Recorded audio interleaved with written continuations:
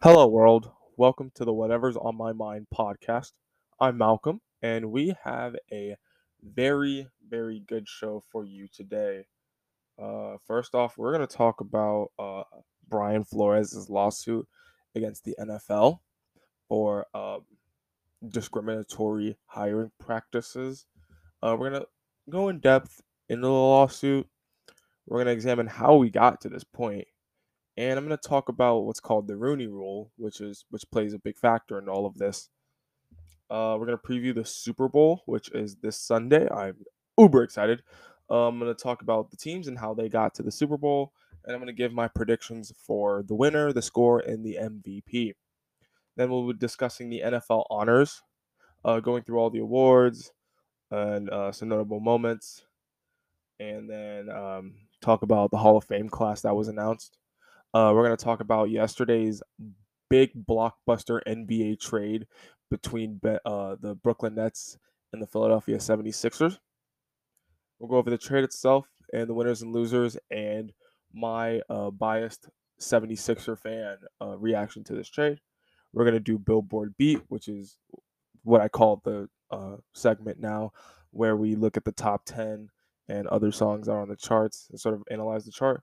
And finally, we will be discussing Kanye versus Kim, because if you have paid attention to at least Kanye's social media, you've seen that there's quite a bit of drama going on. So we're going to talk about that, and I'm excited. So let's get to our first segment.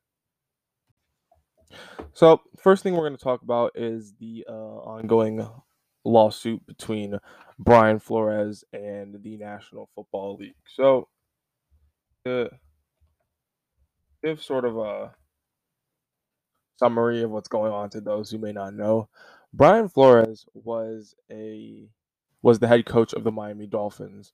He was hired in 2019.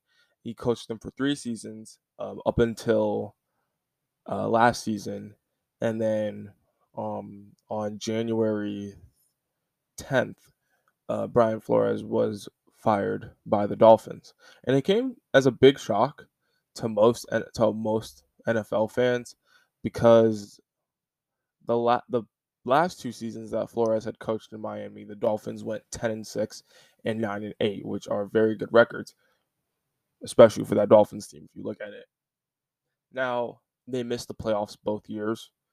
2020 was very unfortunate as they lost the final game of the season, which would have put them in the playoffs had they won it, and they missed the playoffs with a 10-6 record, which sucks even more if you look at the NFC and the fact that the then Washington football team, which actually I will talk about later. I didn't talk about that in the intro, but I'll talk about them later. The then Washington football team made the playoffs with a 7-9 record. So that was really disappointing. And then last season, 2020, well, this season technically, 2021, the Dolphins started off 1-7, which was great for me and other Eagles fans because the Eagles have their first round pick in 2022. But what wasn't great for us, at least what was great for them, was they rattled off a 7-game win streak after being 1-7 that ended up with them being 8-7 and in the driver's seat to make the playoffs before getting beat heavily by the Tennessee Titans. And you could contribute the 7-game win streak to a soft schedule. They did beat a Ravens team that, though they've been banged up this season, they did have Lamar at that time. They beat a lot of banged up teams, a lot of injured teams. So honestly, I mean they weren't really as good as their record says. They did beat the Patriots last game of the season to finish their season 9-8, but actually they swept the Patriots because I forgot they did beat New England week 1 as well. So I mean they had New England's number this year, so there's that. But after the Dolphins win over the Patriots, Brian Flores had been fired the next day. And that came as a big shock to me and the rest of the community of NFL fans. So now he's suing. He is, according to the Miami Herald. Hopefully, I don't have to subscribe to read this article for you guys. Okay, no. According to the Miami Herald, Brian Flores filed a class action lawsuit Tuesday of sometime last week. I can't remember the exact date. Tuesday against the Miami Dolphins and the NFL, alleging racial discrimination in its hiring and firing process, including a quote unquote sham interview with the New York Giants after the Dolphins fired him last month. The 58-page lawsuit, which was filed jointly by Wigder, LLP, and Eleftherakis, and Panic. I'm guessing these are last names of lawyers in the United States District Court for the Southern District of New York, claims Flores, who was fired on January 10th after 3 seasons in Miami, was dismissed because of his reluctance to tank during quote unquote tank during the 2019 NFL season and his unwillingness to sorry, I got a pop up. Okay. And his unwillingness to quote recruit a prominent quarterback in violation of league tampering rules. Flores is the plaintiff of the suit with the NFL and all 32 of its teams listed as defendants. Dang, what did the Eagles do? In reality, the lawsuit says, the writing had been on the wall since Mr. Flores' first season as head coach of the Dolphins, when he refused his owner's directive to, quote, tank for the first pick in the draft. According to the lawsuit, Dolphins owner Stephen M. Ross offered Flores $100,000 for each loss during the 2019 season. The team's general manager, Chris Greer, told Mr. Flores that, quote, Steve was mad that Mr. Flores' success in winning games that year was compromising the team's draft position, the lawsuit says. In the statement, the Dolphins said they vehemently deny any allegations of racial discrimination and are proud of the diversity and inclusion throughout our organization. The implication that we acted in a manner inconsistent with the integrity of the game is incorrect. In a league statement, the NFL said that the allegations are, quote, without merit and will defend against these claims. Suit also alleges Ross pressured Flores to recruit a prominent quarterback after the 2019 season. Flores refused to do so, according to the complaint, and Ross, the winter of 2020, invited Flores to a lunch on a yacht where, quote, Ross told Mr. Flores that the prominent quarterback was conveniently arriving at the marina. Flores refused the meeting and left immediately, according to the lawsuit, and afterward was treated with disdain and held out as someone who was non-compliant and difficult to work with. In fact, Mr. Flores was ultimately terminated and subsequently defamed throughout the media and the league as he was labeled by the Dolphins brass as someone who was difficult to work with. This is reflective of an all too familiar quote unquote angry black man stigma that is often casted upon black men who are strong in their morals and convictions, while white men are coined as passionate. Okay, this is a really long article. Actually, no, this part's important. Through Flores' tenure, Miami reportedly courted multiple high-profile quarterbacks, most notably Houston Texans quarterback Deshaun Watson. Last year, Flores was constantly peppered with questions about the Dolphins' not-so-subtle pursuit of Watson ahead of the trade deadline. After Flores was fired, the Giants scheduled to speak with him for their head coaching vacancy, despite already making the decision to hire former Buffalo Bills offensive coordinator Brian Daboll, according to the lawsuit. The interview, the suit claims, was only conducted to fulfill the NFL's Rooney Rule, which requires teams to interview two external minority candidates for head coaching vacancies. And this is actually the funniest part of this whole thing. The lawsuit posts screenshots of text messages Flores allegedly exchanged with Bill Belichick, in which the New England Patriots coach mistakenly congratulates Flores for getting the job in New York when he actually meant to congratulate Brian Daboll. Flores, the suit says, had not yet had his interview with the Giants. Okay, there's a lot more left in this article. Um, and this whole ordeal is it's a really crazy story. Um, looking at the lawsuit,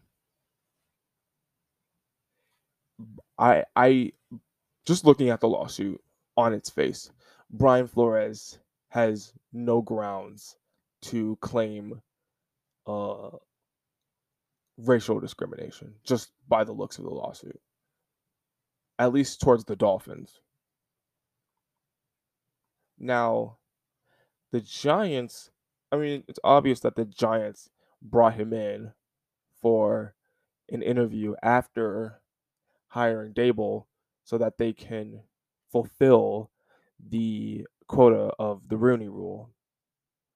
Um, and he also sued the Broncos. I think the Broncos might have gave him an interview, but then they decided to hire Nathaniel Hackett, former Packers offensive coordinator, which honestly, that's a much better fit for the Denver Broncos. And I think Dable's a better fit for the New York Giants too. Just looking at what the Giants obviously need somebody that is a good offensive play caller and that can fix an offense. Like the Giants have the pieces to have a good offense. They just need an O-line and a good coach to help them. And I think Dable could do that. But that's not what we're here to talk about.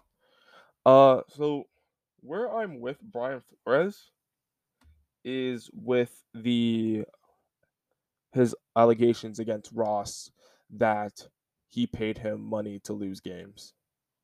I can fully believe that. Now I'm not gonna say that it's true or it's not true. I'm saying that it's really easy to believe that an owner would do that, especially because this was during the 2019 season. Now the 2019 season was the quote unquote tank for Tua year for Miami, and it looked like that's what they were doing. Uh, if I remember correctly, like I remember them being horrible and then finishing off the season really well in 2019. I specifically remember them beating the Eagles in a game that I was a pain watching, but we're not going to talk about that. Uh, but yeah, I remember the Dolphins in 2019 started off 0-7, and and like the first four games especially were absolutely pitiful. The first game they lost 59-10 to Baltimore. Second game they lost 43 to nothing to the New England Patriots. Then they lost 31-6 to Dallas, and then they lost 30-10 to the Chargers before their bye week. They started 0-7. Their first win came against the Jets in a 26-18 victory. And then right before the game against Philadelphia, they were 2-9. And it looked like that they were going to get the first overall pick in this quote unquote take for Tua year. Now, around the time that the Dolphins, within like a couple weeks of the Dolphins being the worst team in the league, was also when Tua Tagovailoa, which is the aforementioned Tua, got injured in a game against Mississippi State, I want to say, when he was playing at Alabama. And that tanked his draft stock because it was a really bad injury. He had to miss the rest of the season. He was replaced by some guy named Mac Jones. You may or may not know who that is. It's not like he made it to the NFL or anything like that. It's not like he made the Pro Bowl in his rookie year.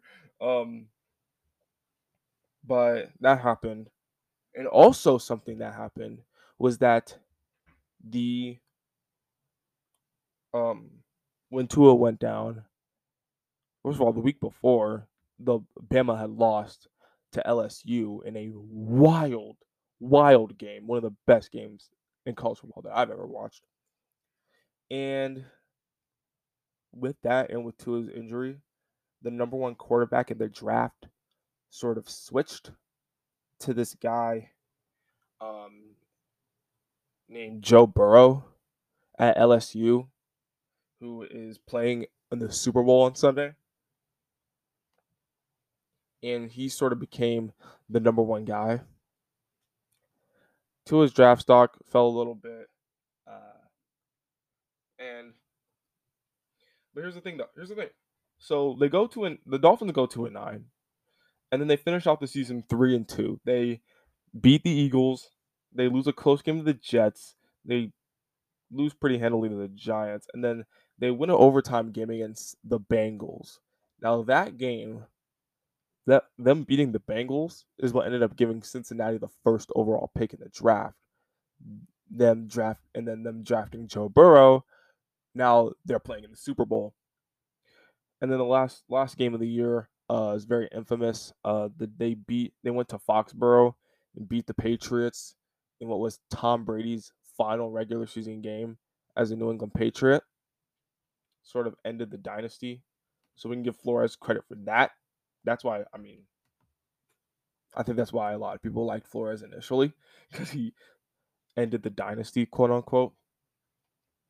But I fully believe that Ross would have paid Flores to lose games to tank their draft stock to get a quarterback. Now, they did end up with Tua Tagovailoa because his draft stock fell. He was the third quarterback taken sixth overall in the 2020 NFL draft, right after Oregon quarterback Justin Herbert. And whether or not it's worked out, it really depends on who you ask. Because the Dolphins have been winning the past couple of years. It's just not really because of Tua.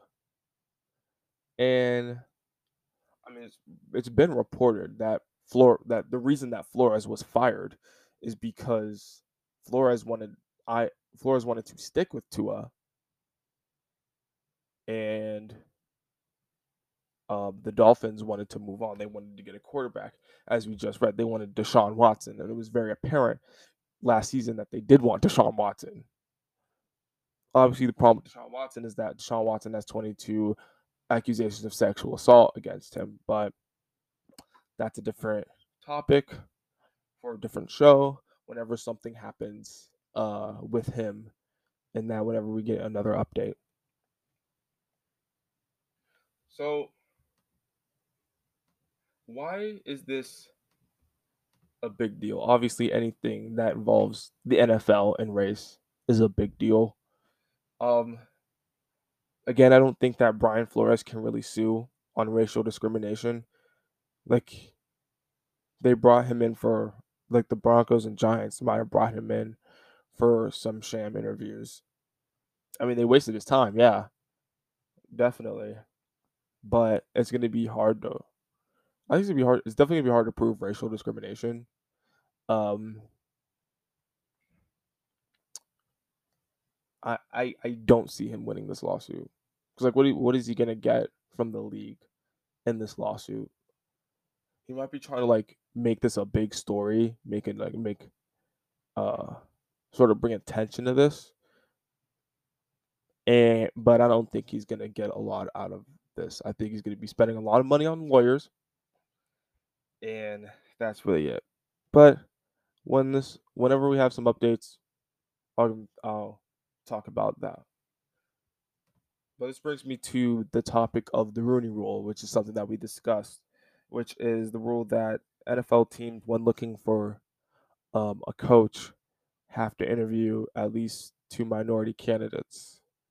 And it was established, so some history for you. The Rooney Rule was established in 2003, and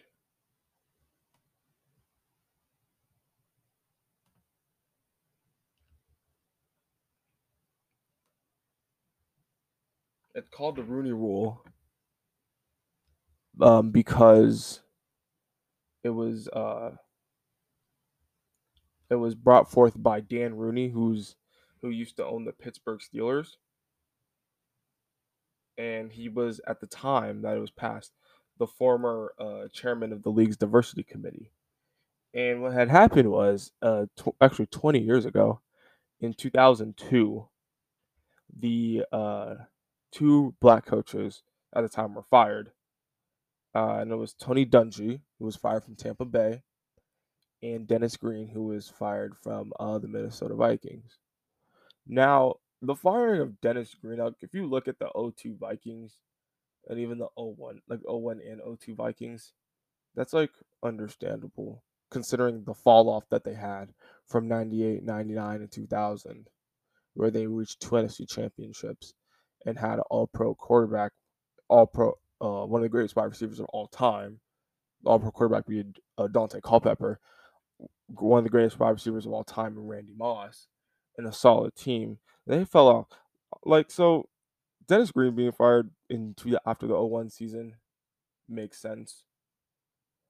I mean, Tony Dungy really doesn't, because at the time the Tampa Bay Buccaneers had come off their third straight year of making the playoffs, their third straight year of losing in the playoffs, and their second straight year of losing to Philadelphia in the playoffs. And I don't know, like we've seen this happen a couple times where a team will like fire their coach after like making the playoffs because they feel like another coach is gonna take them farther or can take them farther in the playoffs. But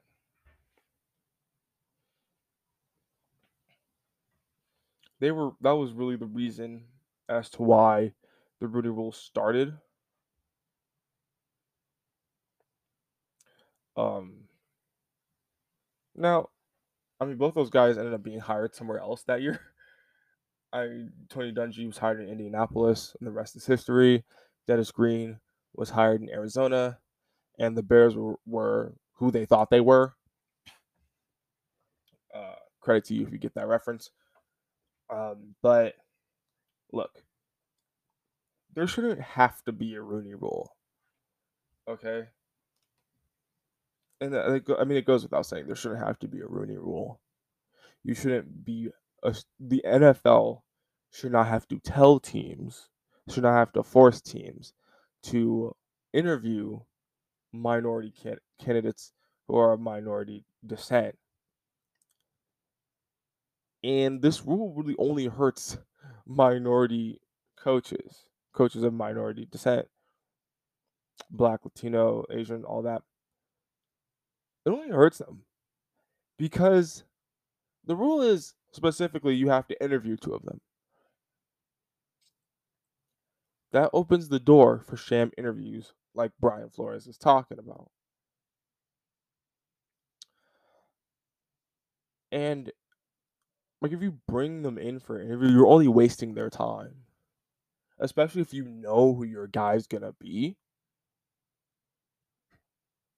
Then it's just a waste of time. If the guy that a team wants to hire is white, they're gonna hire him, even if they interview a black coach or a Latino coach. If the guy that they want to hire is black, they're gonna hire him. And a lot of people are pushing for like there needs to be more diversity with head coaches. Like, does there really? Like, if I'm an owner, now maybe these owners think differently. Maybe they have to have a white guy as a coach. And that's their problem. Honestly, that's their problem.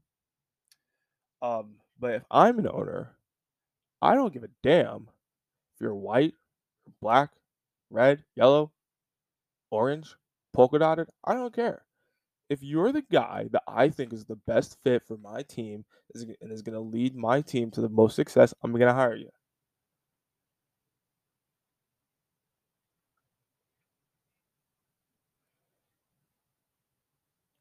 I mean, that's just how I am, and that's how it should be. And quite honestly, I mean, that's how it should be. There's no quite honestly about it. So because of that, the Rooney Rule has got to go.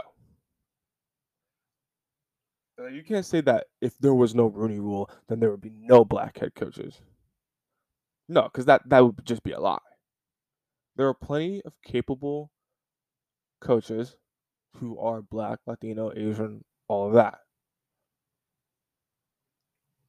And frankly, we don't need a Rooney Rule to realize that. And these guys don't need the Rooney Rule to get jobs. So, my proposal for the NFL is to get rid of the Rooney Rule. It'll have a lot of backlash because it sounds like the NFL is being racist on its surface, but if you really look into it and really see what it is, it'll actually be it'll be very helpful for minority head coaching candidates because it won't waste their time. You're telling me the Indianapolis Colts hired Tony Dungy in 2002 because of the Rooney Rule? No. You're telling me that Brian Flores was hired by the Dolphins because of the Rooney Rule? No. You're telling me Mike Tomlin was hired by the Steelers because of the Rooney Rule? No. Now, Lovie Smith might have been hired this year by the Texans because of the Rooney Rule and because of the lawsuit that is currently going on. But honestly, the Texans probably would have hired Flores if he wasn't about to sue the league. Because, I mean, the Texans have Deshaun Watson. And maybe that's the good pairing that Houston needs to start to get back on track. I don't know.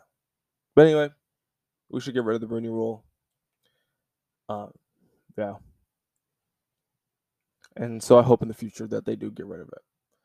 Now let's move on to our next segment.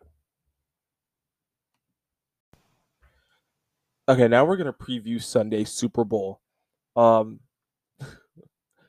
Super Bowl is probably my favorite day of the year, other than NFL Draft Day, because just it's just the spectacle and of the sport and being able to find out who's gonna come out on top. Now I'm extra excited for this year's Super Bowl because in August I picked the Rams to win it, and now the Rams are favored to win it.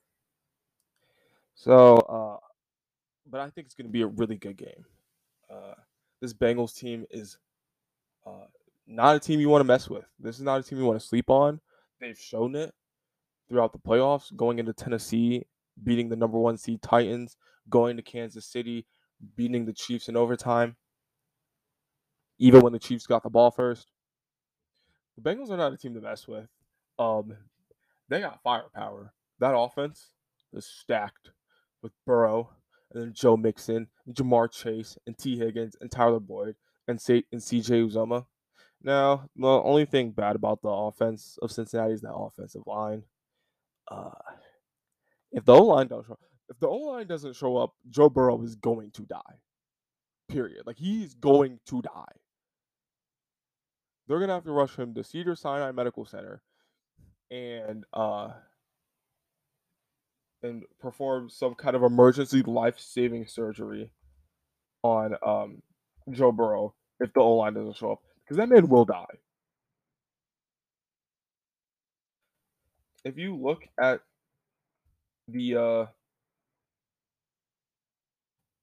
If you look at the Rams defense, the front seven of the Rams, that O line is going to be going up against Aaron Donald, Von Miller, and Leonard Floyd sprinting in the direction of their quarterback on every down. It is not going to be a good day for that O line if they can't show up. And it's not going to be a good day for Joe Burrow if the O line can't show up.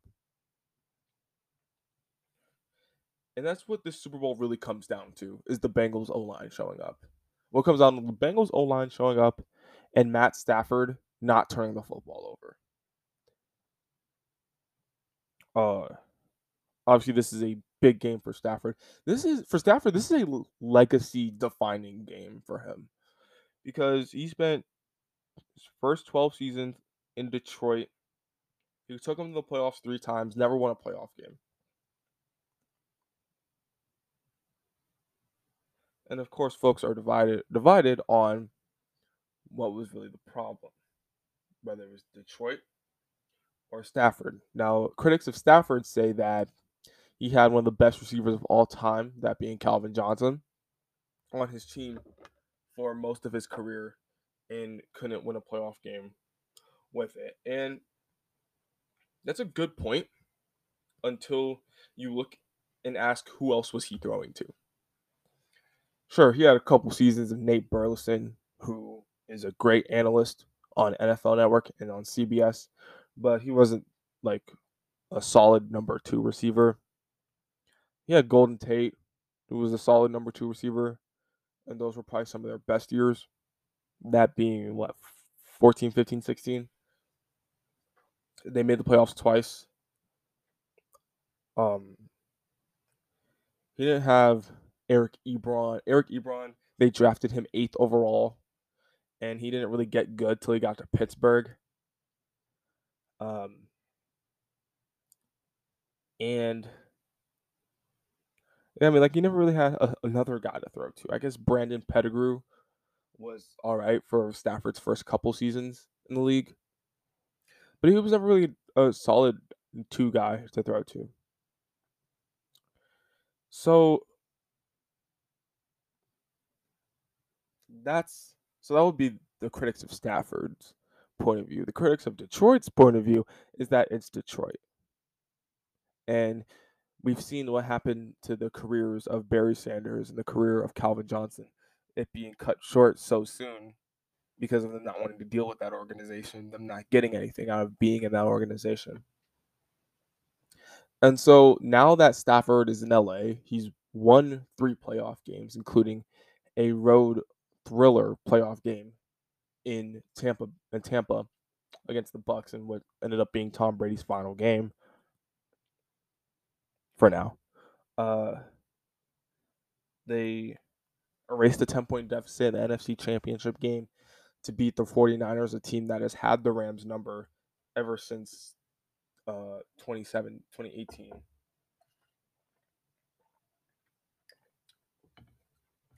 And now they're hosting the Super Bowl.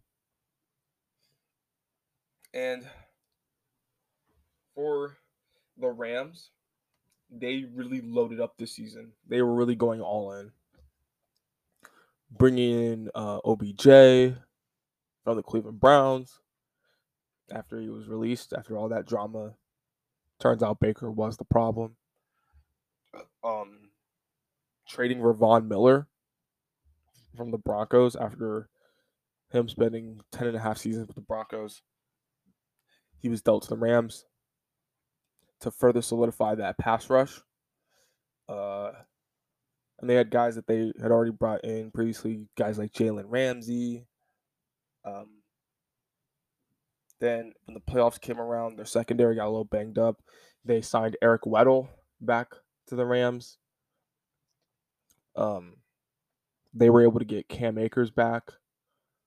Obviously, they got Stafford after the trade, in which they traded Jared Goff to Detroit. And then you also had Cooper Kupp, who had one of the best seasons ever for a wide receiver. Granted, it wasn't 17 games, but still, it was really extraordinary. And he finished, I think, maybe 40 yards short of the NFL record, and maybe 10 catches short of the receptions record. He had a truly remarkable season. That's why he won Offensive Player of the Year. Now for the Bengals came into the season with very low expectations. We didn't know what Joe Burrow was going to be like after the injury that he suffered, where he tore every muscle in his knee. Sorry, we didn't know what he was going to be like. There were questions in the offseason about why they drafted a wide receiver, Jamar Chase, over getting an O-lineman because the O-line had issues. They still have issues. There were questions in the preseason about Jamar Chase's ability to catch the football. There were questions about whether their free agent signing Trey Hendrickson was just a one-year wonder in New Orleans. And all those questions were answered um, pretty quickly, I'd say, for Cincy. But even when they made the playoffs, I don't think anybody saw them going this far. I know I didn't. When I made my predictions for the season, I had Cincy winning 6 games. Mostly because I thought Baltimore was going to dominate the division. But they whooped Baltimore's ass both times they played them. They whooped Pittsburgh's ass both times that they played them. They did get swept by Cleveland, but one of those games, their starters were being rested. But they had a remarkable season from Joe Burrow. Fantastic year from Jamar Chase.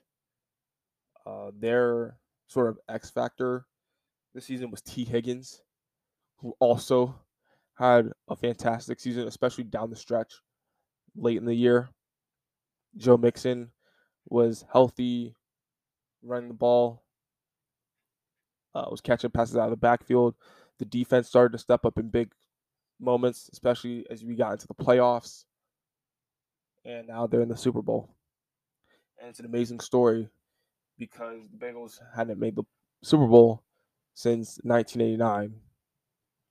That was Super Bowl 23, which is memorable for Joe Montana leading the 49ers down the field, and then the game-winning TD pass to John Taylor in the back of the end zone, giving the 49ers a 20-16 victory.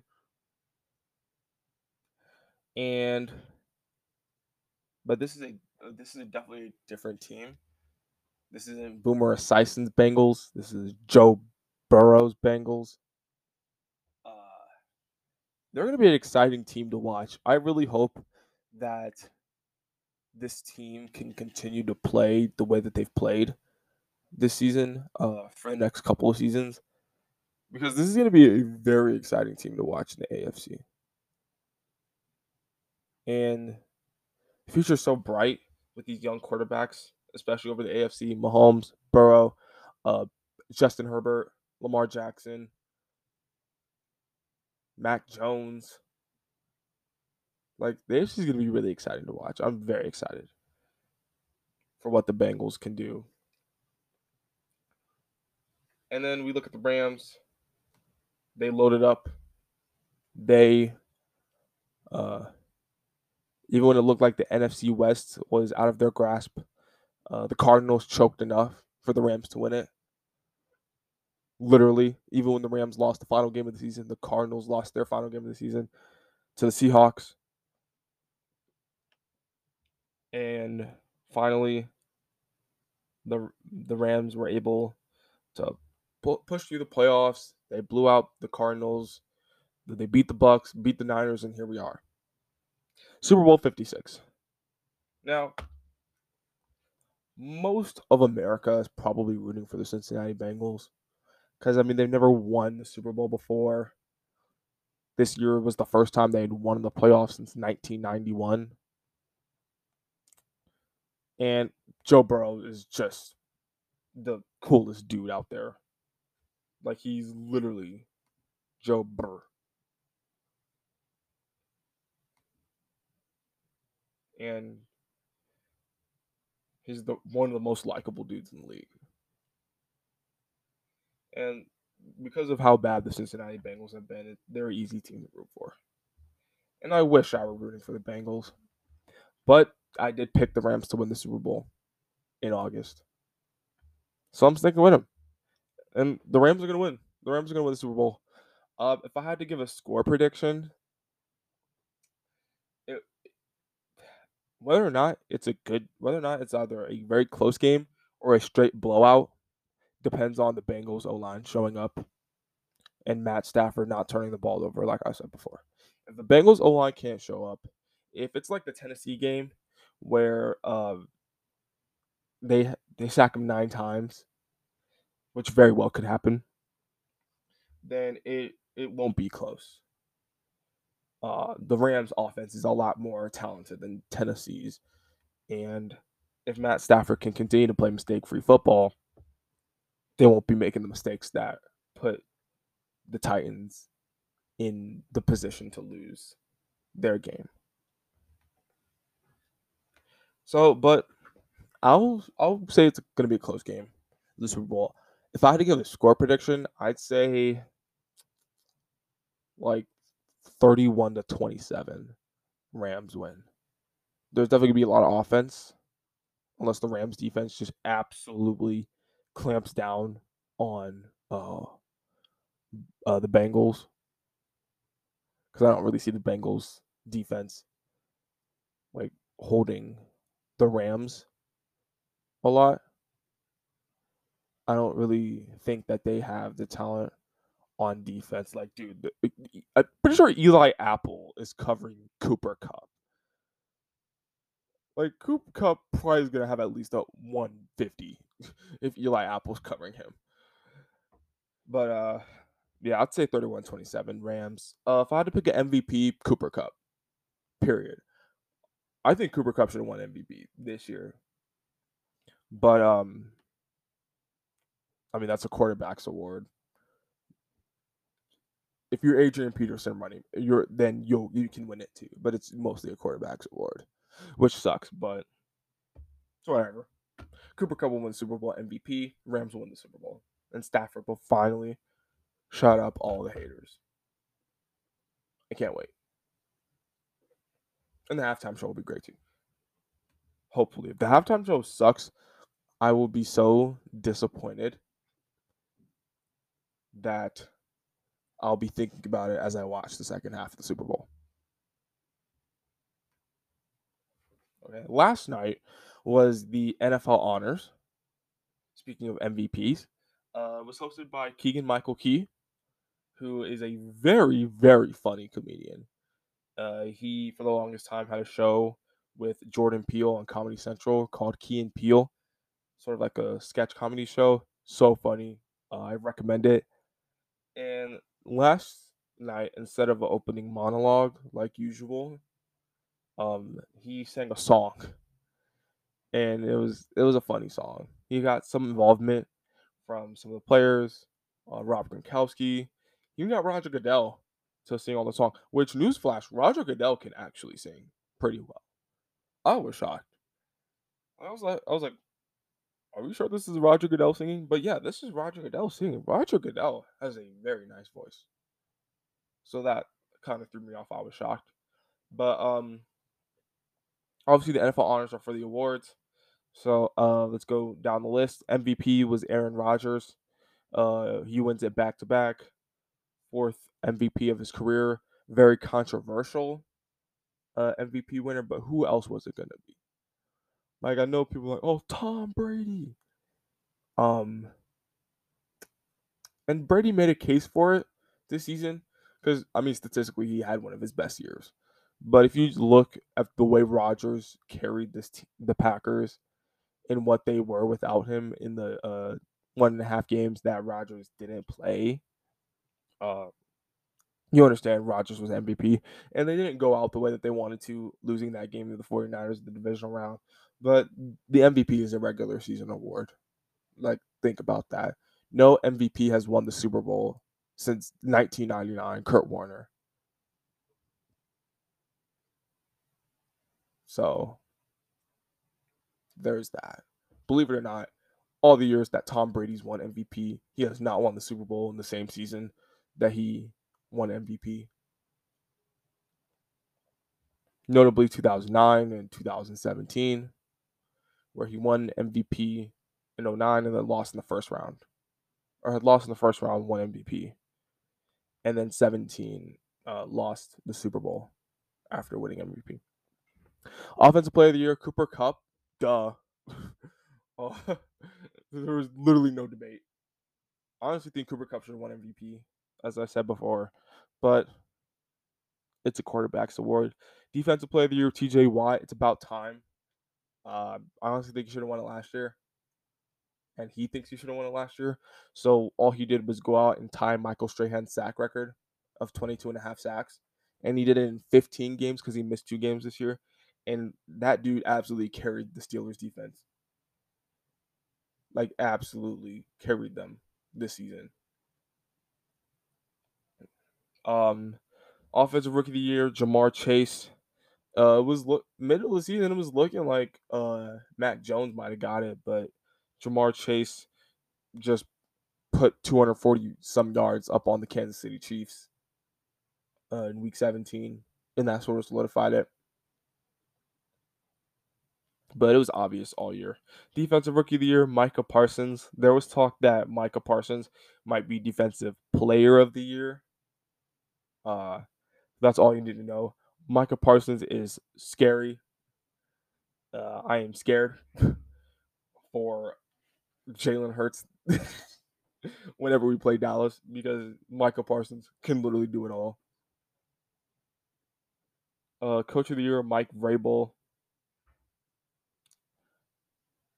I think he gets Coach of the Year for the sole fact that the Titans played the most players that any NFL team has ever.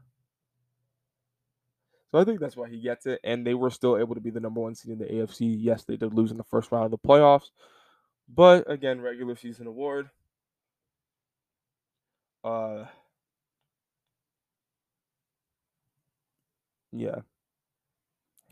I mean Matt LaFleur's won it before. He's probably a good candidate to win it again. Uh Zach Taylor of the Cincinnati Bengals.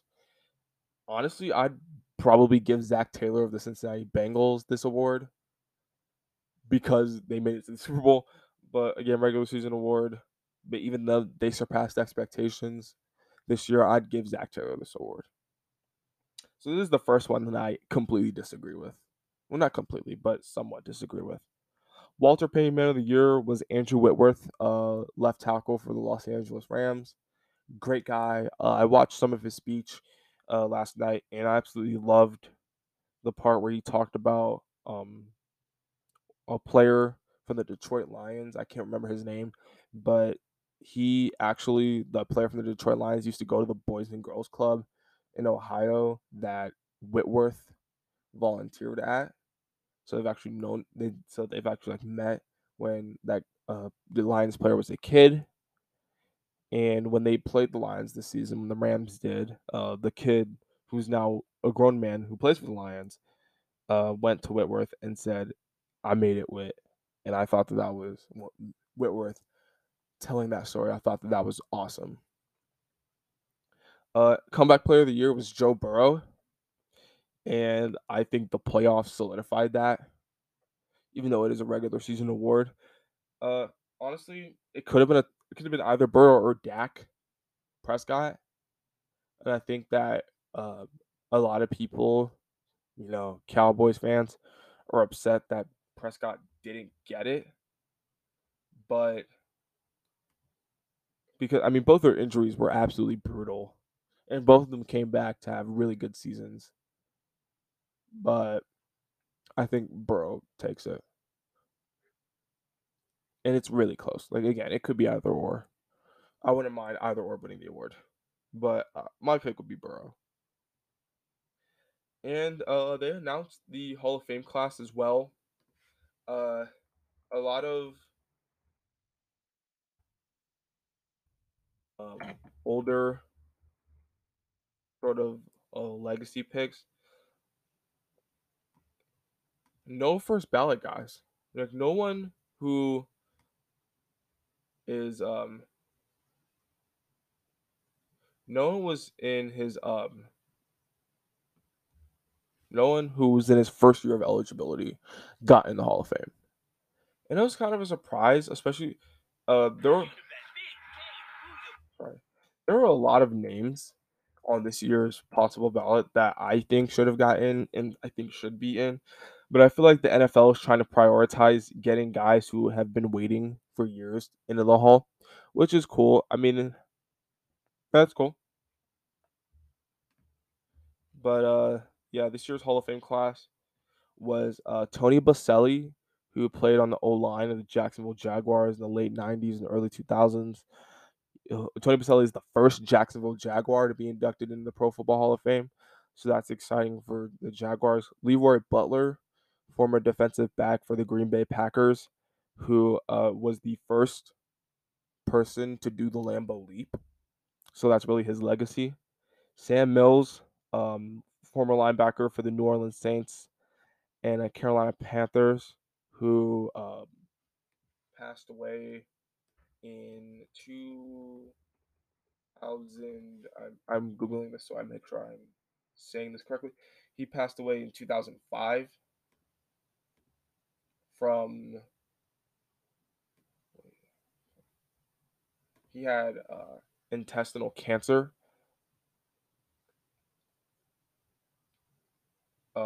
He's famous, at least for the Panthers, as being part of their expansion team.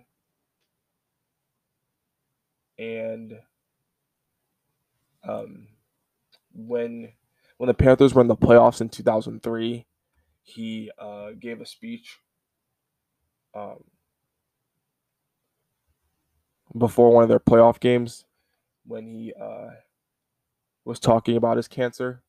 And in that speech, he pledged to, quote, keep pounding. And that became like the moniker of the Carolina Panthers. So he's in posthumously. Richard Seymour, who played for the New England Patriots during the 2000s and for the Oakland Raiders for a couple seasons in the 2010s. He's in.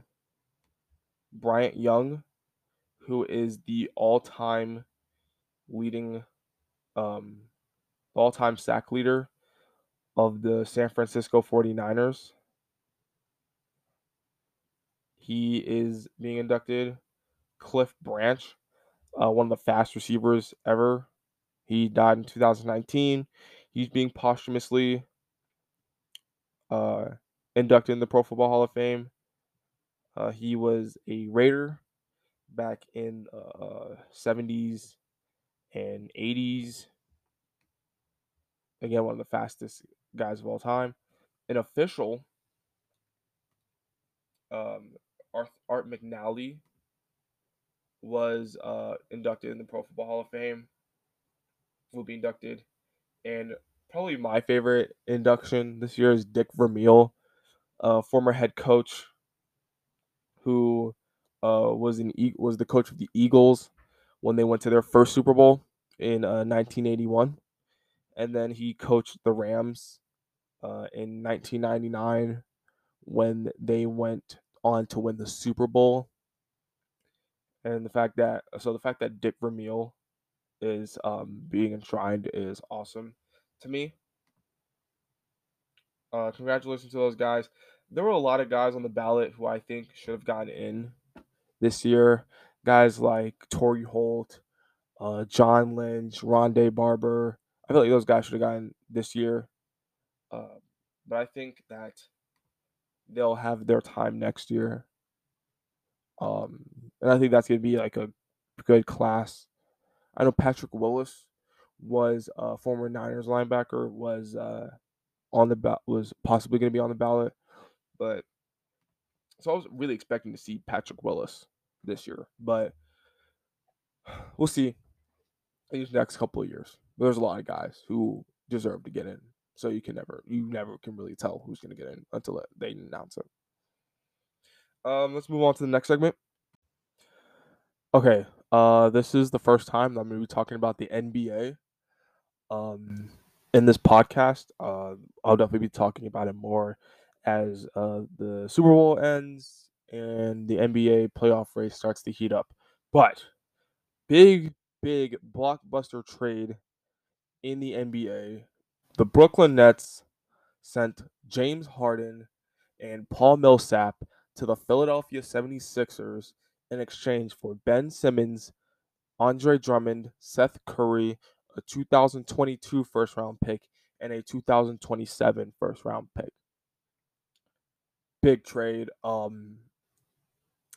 I am a Philadelphia 76er fan, so I will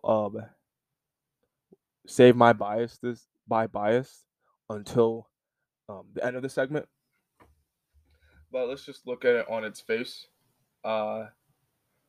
Obviously, the Sixers traded Ben Simmons because he wasn't gonna play for the Sixers anymore. Um, he at first it was like he was talking about like having mental health issues, which I believed because after what happened in the playoffs last year, he got a lot of heat for not taking that wide open layup against the Hawks. Um, and at that point, which really led to the Hawks winning that game 7. Um, he was getting a lot of heat from the sports media, from Philadelphia sports fans, including myself.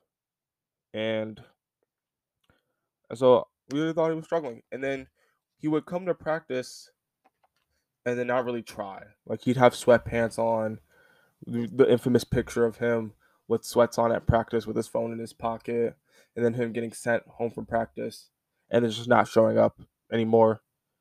He's been fined millions of dollars by the league and the team for not showing up. So uh, I'm just glad that we got rid of Ben Simmons. At this point, he's nothing to the 76ers. He was nothing. So when I look at this trade, I feel like we only gave up we gave up Seth Curry, we gave up Andre Drummond, we gave up 2 firsts, and we gave up a $40-some million salary cap hit to get uh, a superstar. So let's look at the other side of this trade. We got James Harden, bro. Like, period point blank. Like, we got James Harden. I was very skeptical that we were going to get a superstar for Ben Simmons because of what's been going on with Ben Simmons. And sort of the fact that he can't shoot threes or from the free throw line. So I'm absolutely ecstatic that we got James Harden. A lot of people are saying the Sixers really played themselves with this trade. And there is a way that they did, but it's not the one that's being talked about mostly. So that's what we're going to talk about. Most people are saying they gave up too much, which I don't agree with, because again, Simmons is nothing. Uh, and then Seth Curry, great guy, really good player, like him a lot. We'll miss him, but yeah, I would rather give up Seth Curry than give up Matisse Thybulle or Tyrese Maxey, especially Tyrese Maxey. Um, and Andre Drummond's washed. He's he can rebound the basketball. I think we'll really miss his ability to rebound the basketball, Drummond. But like we could have given him up again. Like I would rather give him up than give up Thibault or Maxey or Tobias Harris or have to give up any of those guys. Um, and then uh, and then getting Harden and Paul Millsap. Like Paul Millsap's washed for the most part, but I think we'll see how Paul Millsap sort of fits in, what his minutes look like. I think he'll be a good role player for us. I mean, obviously he's not gonna be a starter. Like he'll be a good role player, I think. Uh, the real reason the Sixers played themselves in this trade is because Harden will be eligible to sign a contract at the end of this season that would pay him over 50 million a year on average. It's like a 4-year, $223 million extension to the contract that he already has. And I think if the Sixers like messed up in any way, it's with this. Now, here's the thing. His contract, his current contract expires after next season. So if we sort of like have him on the team with the expectation that he'll become a free agent in 2023, then that's not something we'll have to deal with. Because by that time he'll be 34. He'll be 34 at the beginning of the 2023-24 season. So we can get him now at the end of his prime, um, and get a chip. We get a championship. That's really what we're trying to do here. We're really going all in with this, and I think that we just pulled a superstar from, or at least on paper, the best team in the East. And I think that doing that really gives the Sixers a chance to win a championship. So people can say what they want to say. It's easy to say we gave up too much when to get James Harden when you haven't suffered the pain of having Ben Simmons make $40 million from your team doing nothing. So um,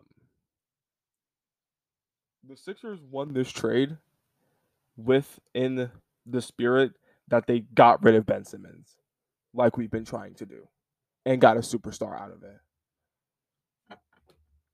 And we'll see how it works out. You can't claim a winner yet, just on the basis of this trade.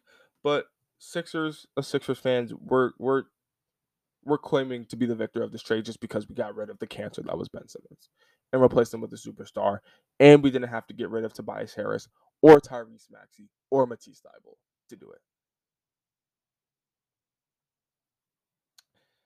Oh yeah, and we got James Harden, bro. Like we got James Harden. Once he comes back from injury, um, whether or not he'll mesh with Joel Embiid well, we'll see. I really hope he does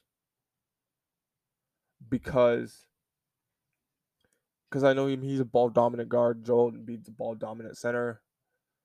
But if we are able to mesh those two together and then open up opportunities for guys like Maxey or Tobias Harris to start going off, then I don't see any team in the East at least stopping us. So yeah, that happened. Anyway, let's move on to Billboard Beat. And but before we end the segment, I am absolutely ecstatic about this trade. I think all of you know, by the way, I've been talking about it. I'm absolutely ecstatic. I cannot wait till James Harden suits up for the Sixers. I cannot wait to see what he's going to be able to do. All right, let's move on to Billboard Beat.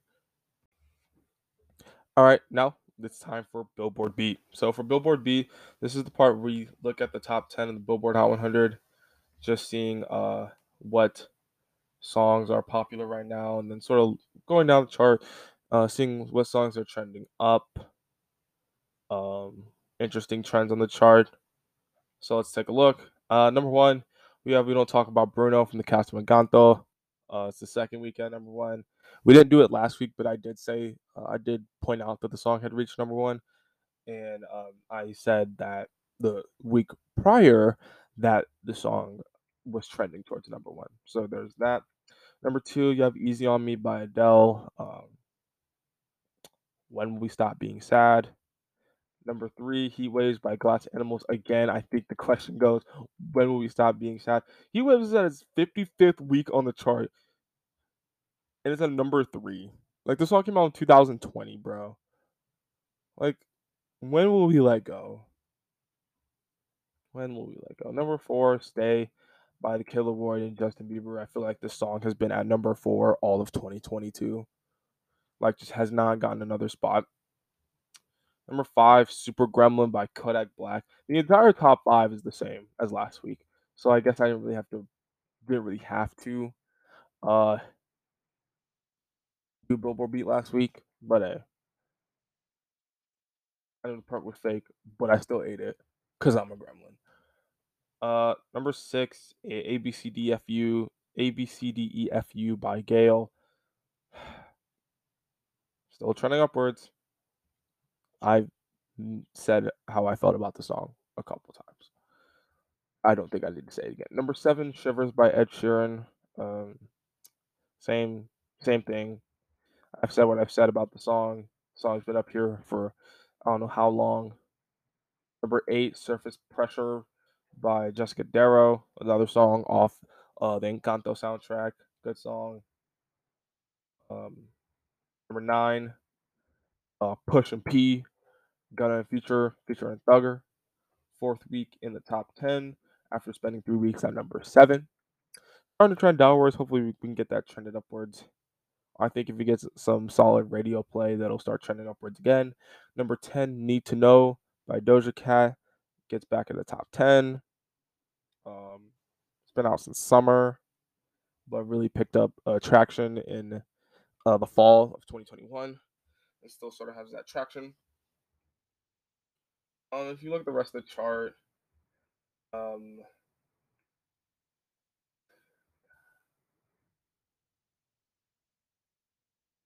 obviously a lot of Encanto songs are trending upwards. They have songs that came out in the fall of 2021 that are starting to trend upwards again. Like That's What I Want by Lil Nas X is currently number 15, starting to trend upwards again. Um, I Hate You by SZA is trending upwards again. Knife Talk by Drake featuring 21 Savage and Project Pat is up to number 27 after being at number 32 last week.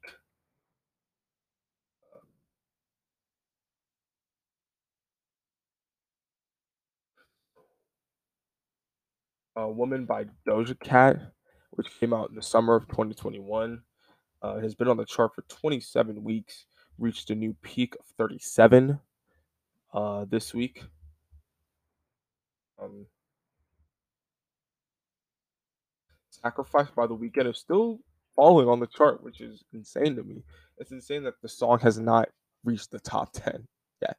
It's almost driving me crazy, but I mean, I don't have this much invested in The Weeknd's music. I just really like the song Sacrifice. Enemy by Imagine Dragons and JID reaches a new peak of 43. That song, it's reached the top 10 of the global charts, and so it's definitely trending upwards here. Um, a debut this week at number 51 is Rumors by Gucci Mane featuring Lil Durk. I cannot stop listening to that song. It's so hard. It is so hard. Rumors, great song. Perfect song for Gucci and Durk.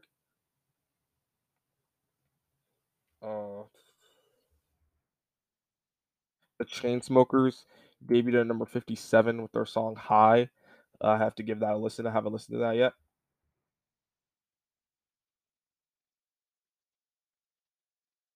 Um,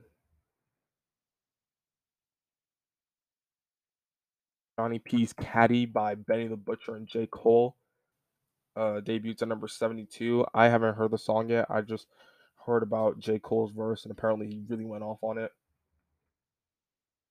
Me or Some by Nardo Wick, Lil Baby, and Future reaches a new peak of 78. That came out in the fall of 2021, but I guess it's trending upwards again. They dropped the video for it a couple weeks ago. I love that song, Me or Some. Um,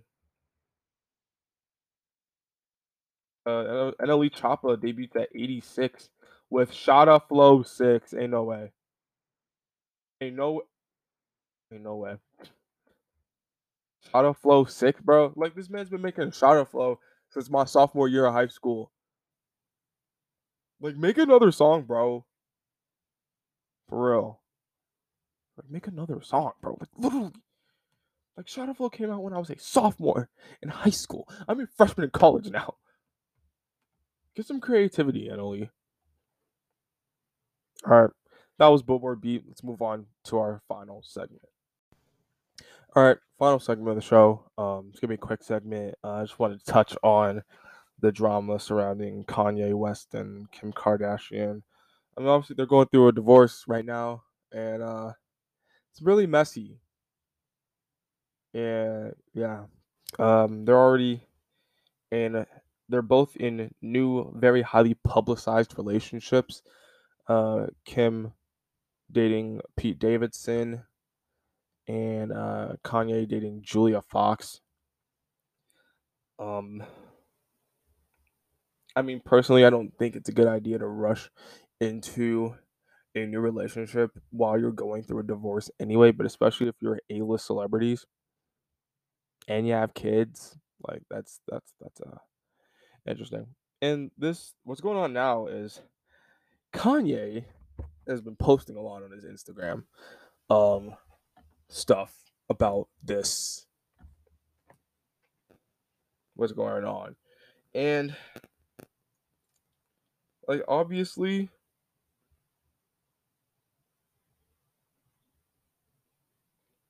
it's obviously Kanye isn't with it 100%. When is he ever? But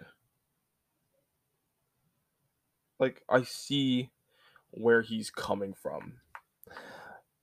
And what I've seen is that Kanye wants to be with his children.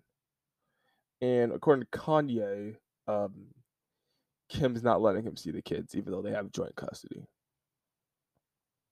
or split custody, whichever one they have.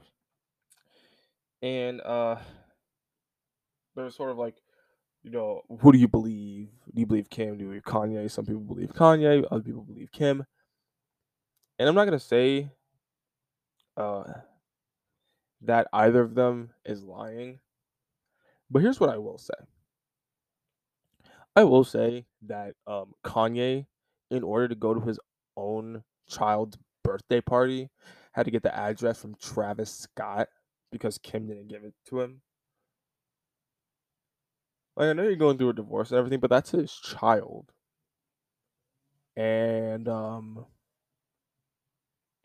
you know, Kanye as a father wants to be there for his child. So why can't he go to the birthday party?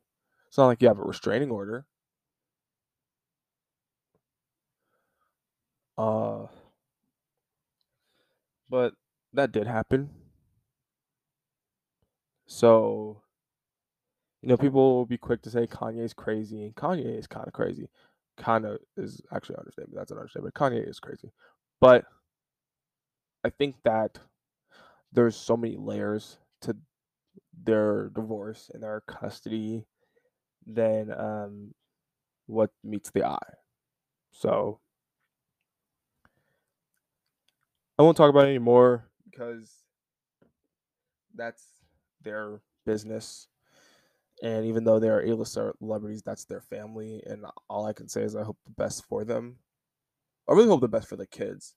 'Cause I mean, they have 4 kids. Like this has got to be hard on the kids, especially because it's in the public eye. And Kanye was talking about why North was on TikTok, and I fully agree. Why is an 8-year-old on TikTok? They have rules about that. Um, and of course, everyone's gonna give their 2 cents. But I don't know. I just think I'm seeing more eye to eye with Kanye on all of this. But again, that's their family, that's their business. All right. Anyway, that's gonna be the show for today. Next episode, next Friday, we will talk about the Super Bowl. Uh, can't wait. And any other news story that comes out that I feel inclined to talk about, we will talk about. So I'll see you guys next week. I hope you guys have a fantastic weekend and a very wonderful week.